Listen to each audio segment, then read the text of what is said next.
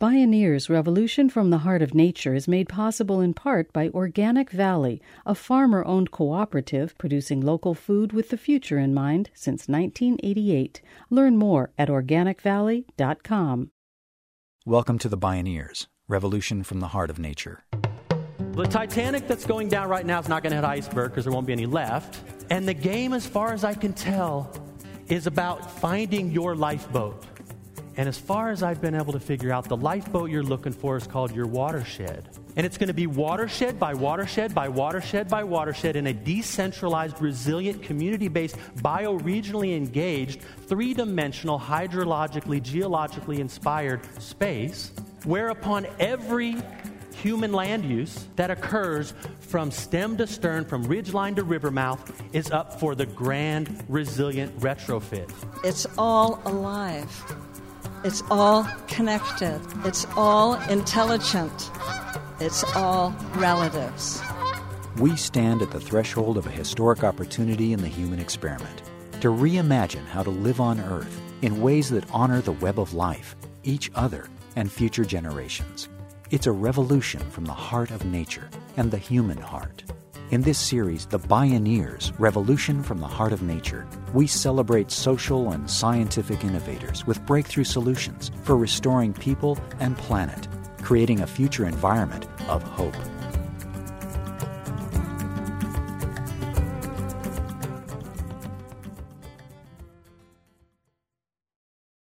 You may think we're all living on planet Earth.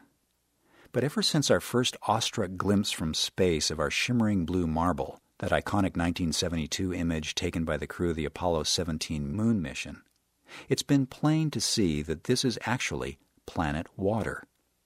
Water is at the source of every human endeavor, from our bodies themselves to industry, agriculture, energy production, and waste management. Water is life. Yet half of Americans can't name one component of the vital water cycle upon which all life depends. And precious few folks have ever heard about the regenerative design revolution called permaculture. Permaculture is a bold global vision that leaps beyond sustainability to the permanent self-renewing restoration of living systems. Permaculture design principles and practices present elegant solutions to climate change. And it's a way of life that respects the wholeness of ecosystems and builds social and ecological resiliency. Join master permaculture designers Darren J. Doherty and Brock Dolman for practical and poetic pathways to re-educate us Earthlings in water and soil literacy to live on Earth for the long haul. This is Re-Inhabit, Rehydrate, Regenerate, Permaculture Designs for an Enduring Planet.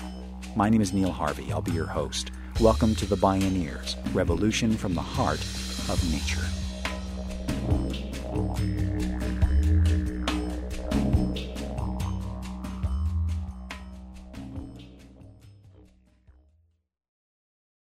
As a biologist, I spent enough time trying to figure out endangered species and critters, and it became clear to me that when the water cycle was compromised, the capacity to support life was going to be compromised. And so I've mostly spent a lot of time studying water, not that I've abandoned the snakes and frogs and turtles and lizards and scorpions and such, but trying to figure out that basic cycle of life. And when you talk water, you get to talk about everything. Brock Dolman is a renowned permaculture teacher, natural historian, master birder, and the director of the Occidental Arts and Ecology Center's Water Institute. He has fashioned the concept of the basins of relations to help people organize communities around the common landscape, politics, culture, and economy of their watersheds. Basically, the water cycle and the life cycle are the same cycle. No water, no life. We live on this amazing planet. And every human endeavor, you can unpack it and look at it. There's water at the base of supporting that system, all manufacturing and all food production, all waste, all energy. It's all there. Water's at the root of that. And Luna Leopold, the son of Aldo Leopold, has this wonderful quote I like a lot, that the health of our waters is the principal measure of how we live on the land. So if you would like to judge the efficacy of your settlement pattern in place through time, why don't you evaluate the quantity and quality of the water in your stream, in your lake, in your estuary, in your bay, or in your ocean? 70% of this planet is covered by water. Volumetrically, 97% is the ocean, 2% poles and caps, and 1% is freshwater cycling annually.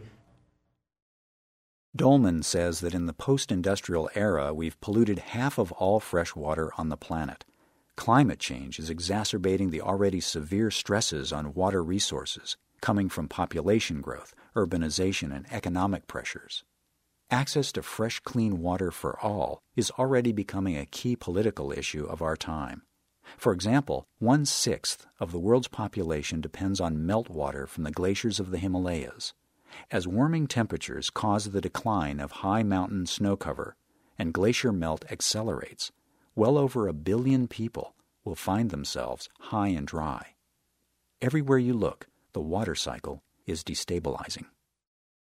80% of California's water supply is delivered to us as a solid that stays high and leaks out slowly, called Sierra snowpack. 75 to 100 years, we're due to have many possible winters that have 0 or less than 10% snowpack. 80% of the water supply of the state. And all that's moving to that mean sea level rise. And so what we're going to get, as far as I can tell, is a lot of affordable housing. Right? That housing you have to ford through the water to get to, is that affordable anymore? Right? Is that what it looks like? And so at this point, you're all like, dude, I came here to be inspired. What do you like about me out? Well, the Titanic that's going down right now is not going to hit iceberg because there won't be any left. And the game, as far as I can tell, is about finding your lifeboat and figuring out what your lifeboat is. And as far as I've been able to figure out, the lifeboat you're looking for is called your watershed. All right? And it's going to be watershed by watershed by watershed by watershed in a decentralized, resilient, community-based, bioregionally engaged, three-dimensional, hydrologically, geologically inspired space, whereupon every human land use that occurs from stem to stern, from ridgeline to river mouth, is up for the grand, resilient retrofit. Every human land use, from forestry and grazing and agriculture and urbanization and industrial systems and suburbs and rural residential, every human land use, remember, it's about water is the principal measure of how we live on the land. And we got to outfit every lifeboat. And it's going to be lifeboats across the world because everyone on the planet lives in a watershed. So this isn't a NIMBY thing. It's like, well, it's not my watershed, not my lifeboat. You've got to step up to the plate and deal. And so we're enrolling a whole new navy of lifeboat captains and crew out there. And we would like the pioneers to step up. All right? I would support you that you inquire within.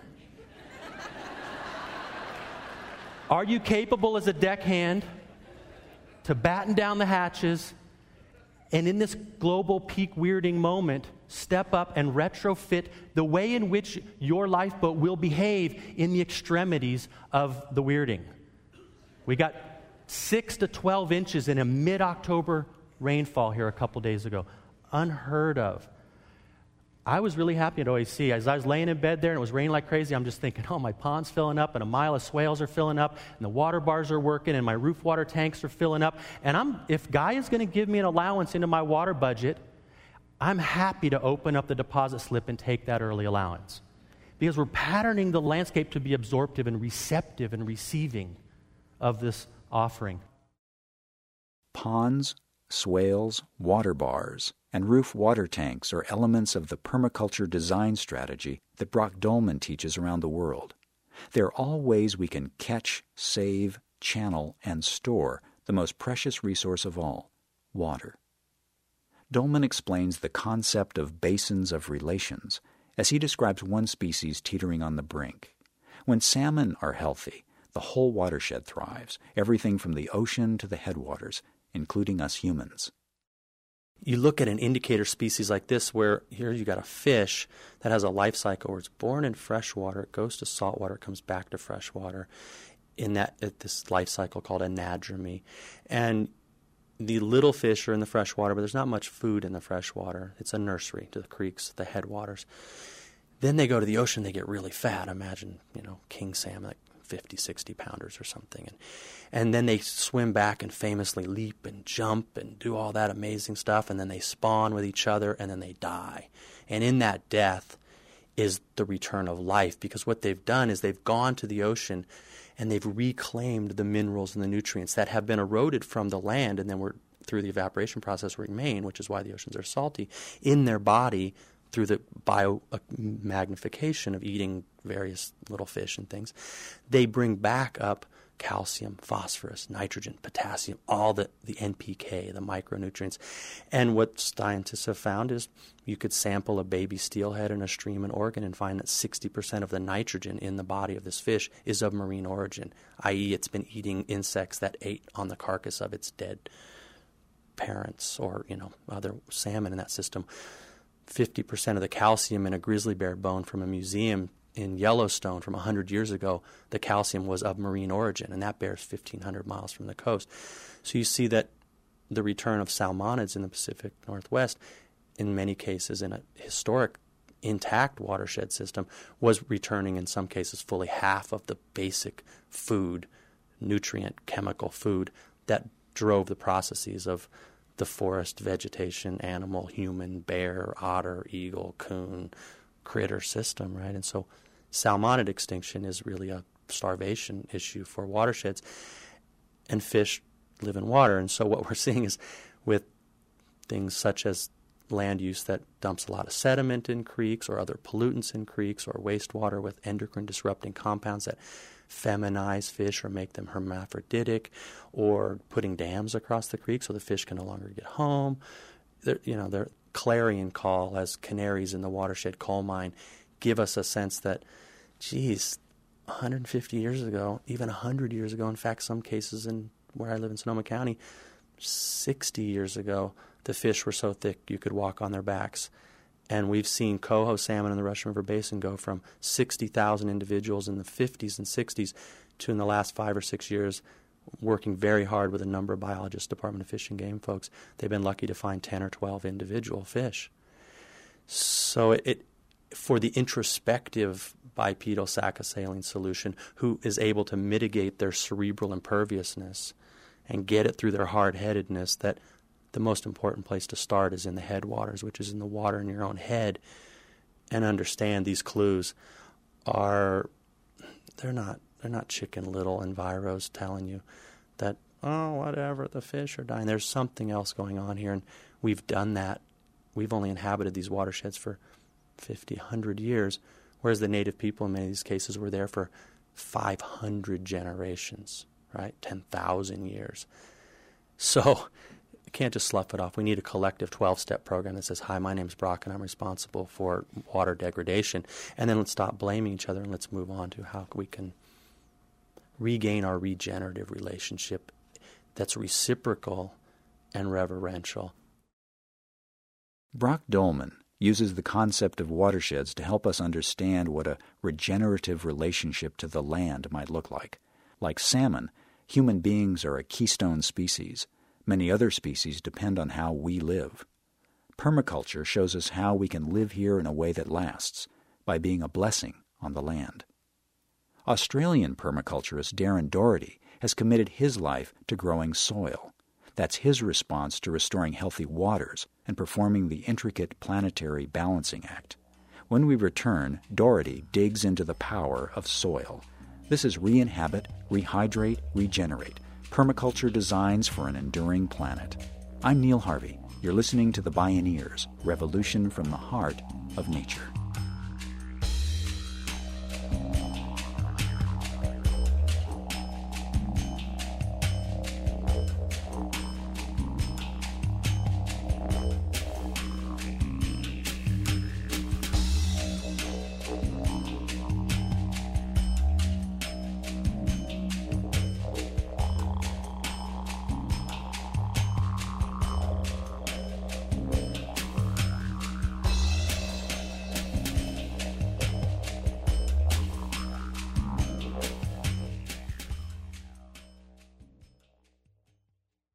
You can download this and other programs on the radio pages at bioneers.org.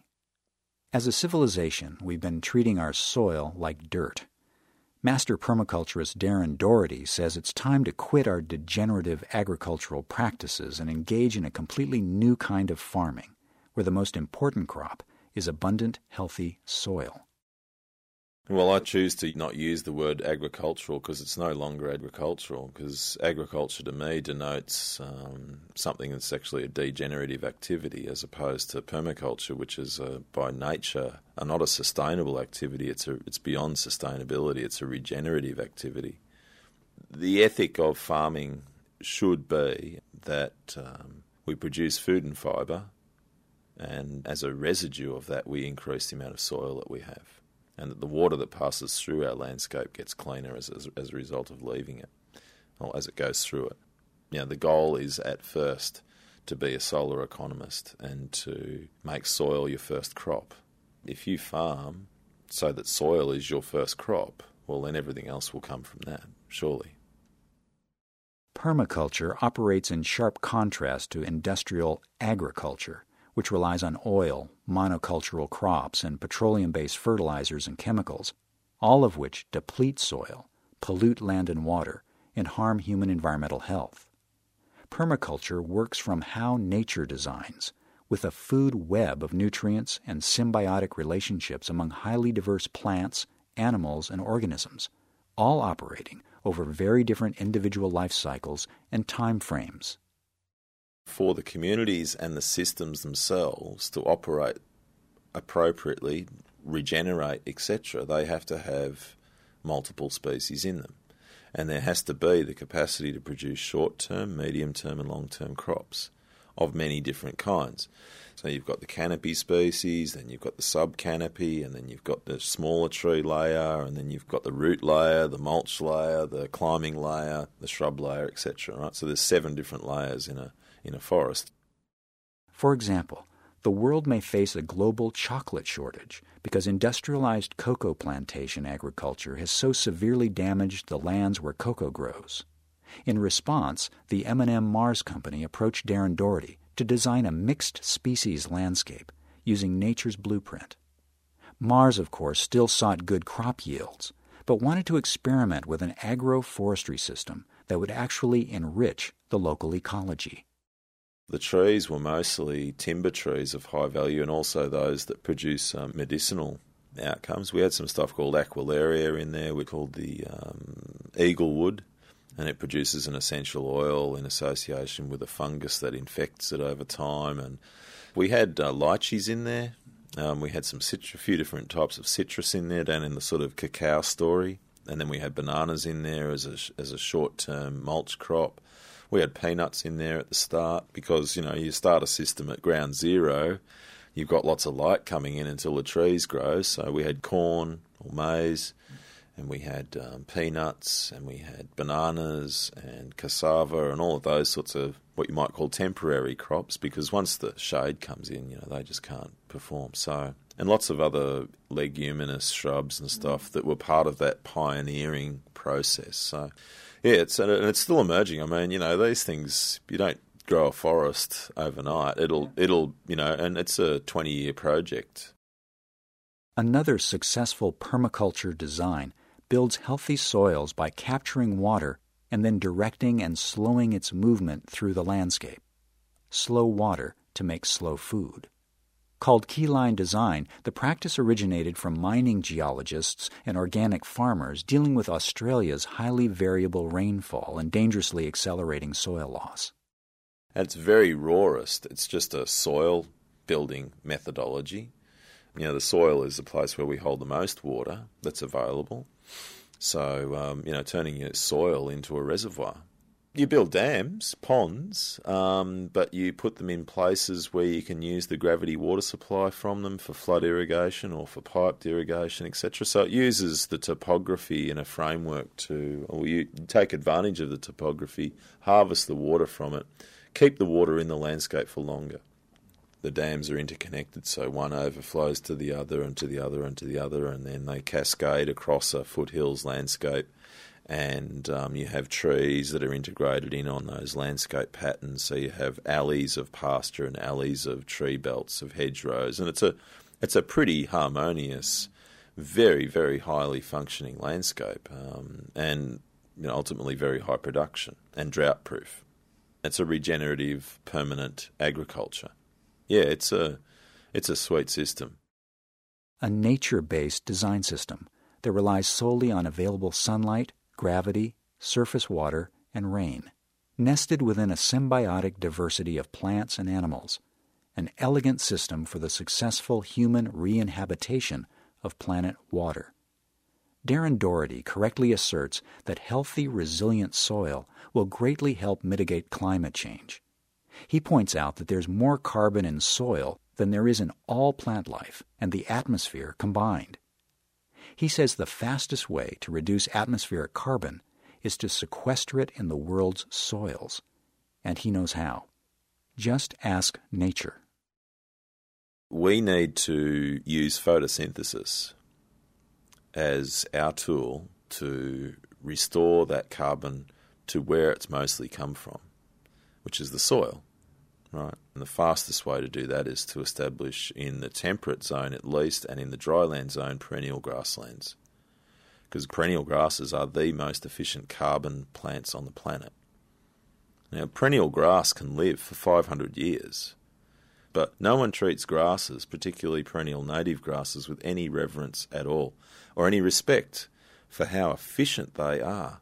I mean, the legacy that your prairies and other prairie landscapes around the planet have left agriculture is enormous. The reason why you've got such beautiful deep soils in your prairies is not because they were forested, it was because they were in perennial grassland. So grasses have that capacity, and the interesting thing is that they have to operate in conjunction with herbivores, and herded herbivores, and lots of them.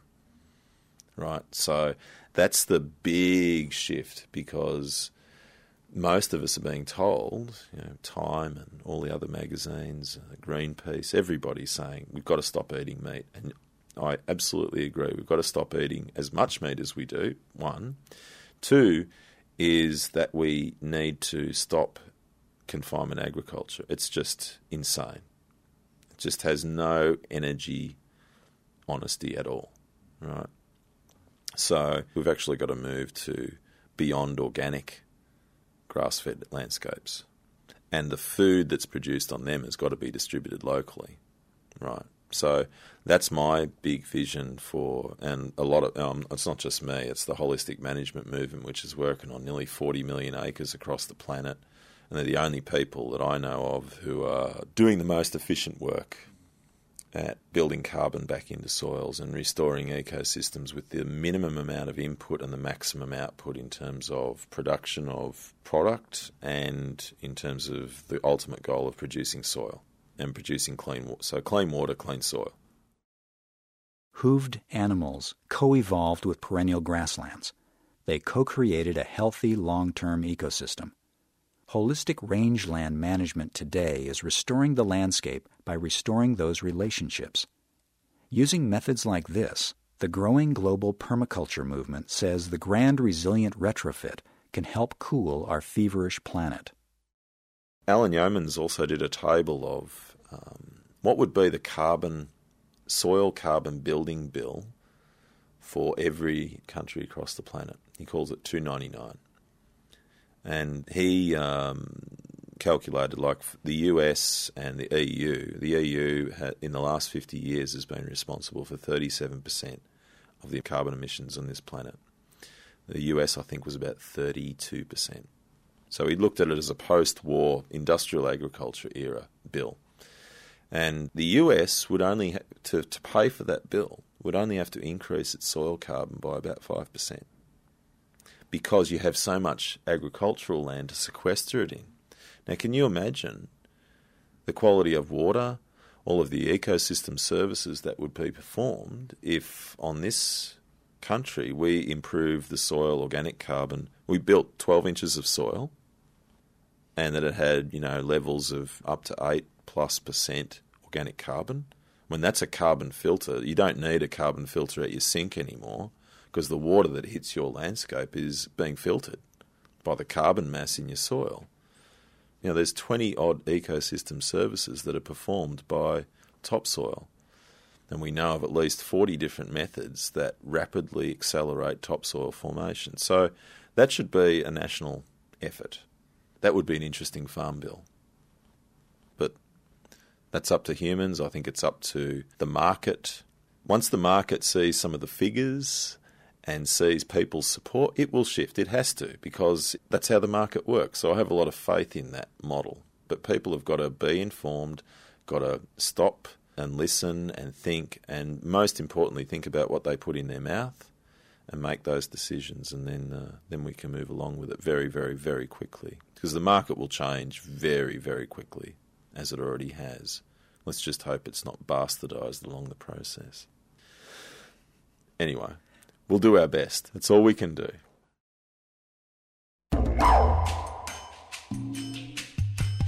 Darren J. Doherty and Brock Dolman, master permaculture designers regenerating soils and watersheds, so that once again people can be a blessing on the land, on planet water. Re-inhabit, rehydrate, regenerate. Permaculture designs for an enduring planet.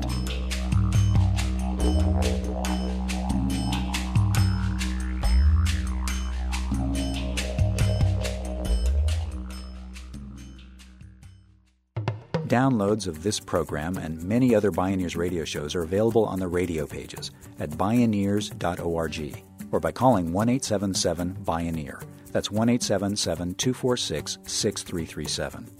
Visit Bioneers.org, where you can learn how to attend the annual October Bioneers National Conference and local Beaming Bioneers conferences. Purchase the radio series, conference CDs and DVDs, and Bioneers books. Join the thriving online Bioneers community and become a Bioneers member or make a donation. All at Bioneers.org or by calling 1-877-BIONEER. The Bioneers Revolution from the Heart of Nature is a production of Collective Heritage Institute. Executive producer, Kenny Ausubel. Written by Catherine Stifter and Kenny Ausubel. Senior producer, Neil Harvey. Managing producer, Stephanie Welch. Production management, Aaron Leventman and Chuck Castleberry. Station relations by Creative PR. Distribution is by WFMT Radio Network. Original recordings provided by Focus Audio Visual. Interview recording engineer, Jeff Westman. Our theme music is taken from the album Journey Between by Baka Beyond and used by permission of Hannibal Records, a Rykodisc label. Additional music was made available by Samasati Music at www.samasati.com. For more music information, please visit Bioneers.org. The opinions expressed in the Bioneers Revolution from the Heart of Nature radio series are those of the presenters and are not necessarily those of Collective Heritage Institute, the underwriters, or this radio station. My name is Neil Harvey. Thank you for listening. I invite you to join the Bioneers in inspiring a shift to live on Earth in ways that honor the web of life, each other, and future generations.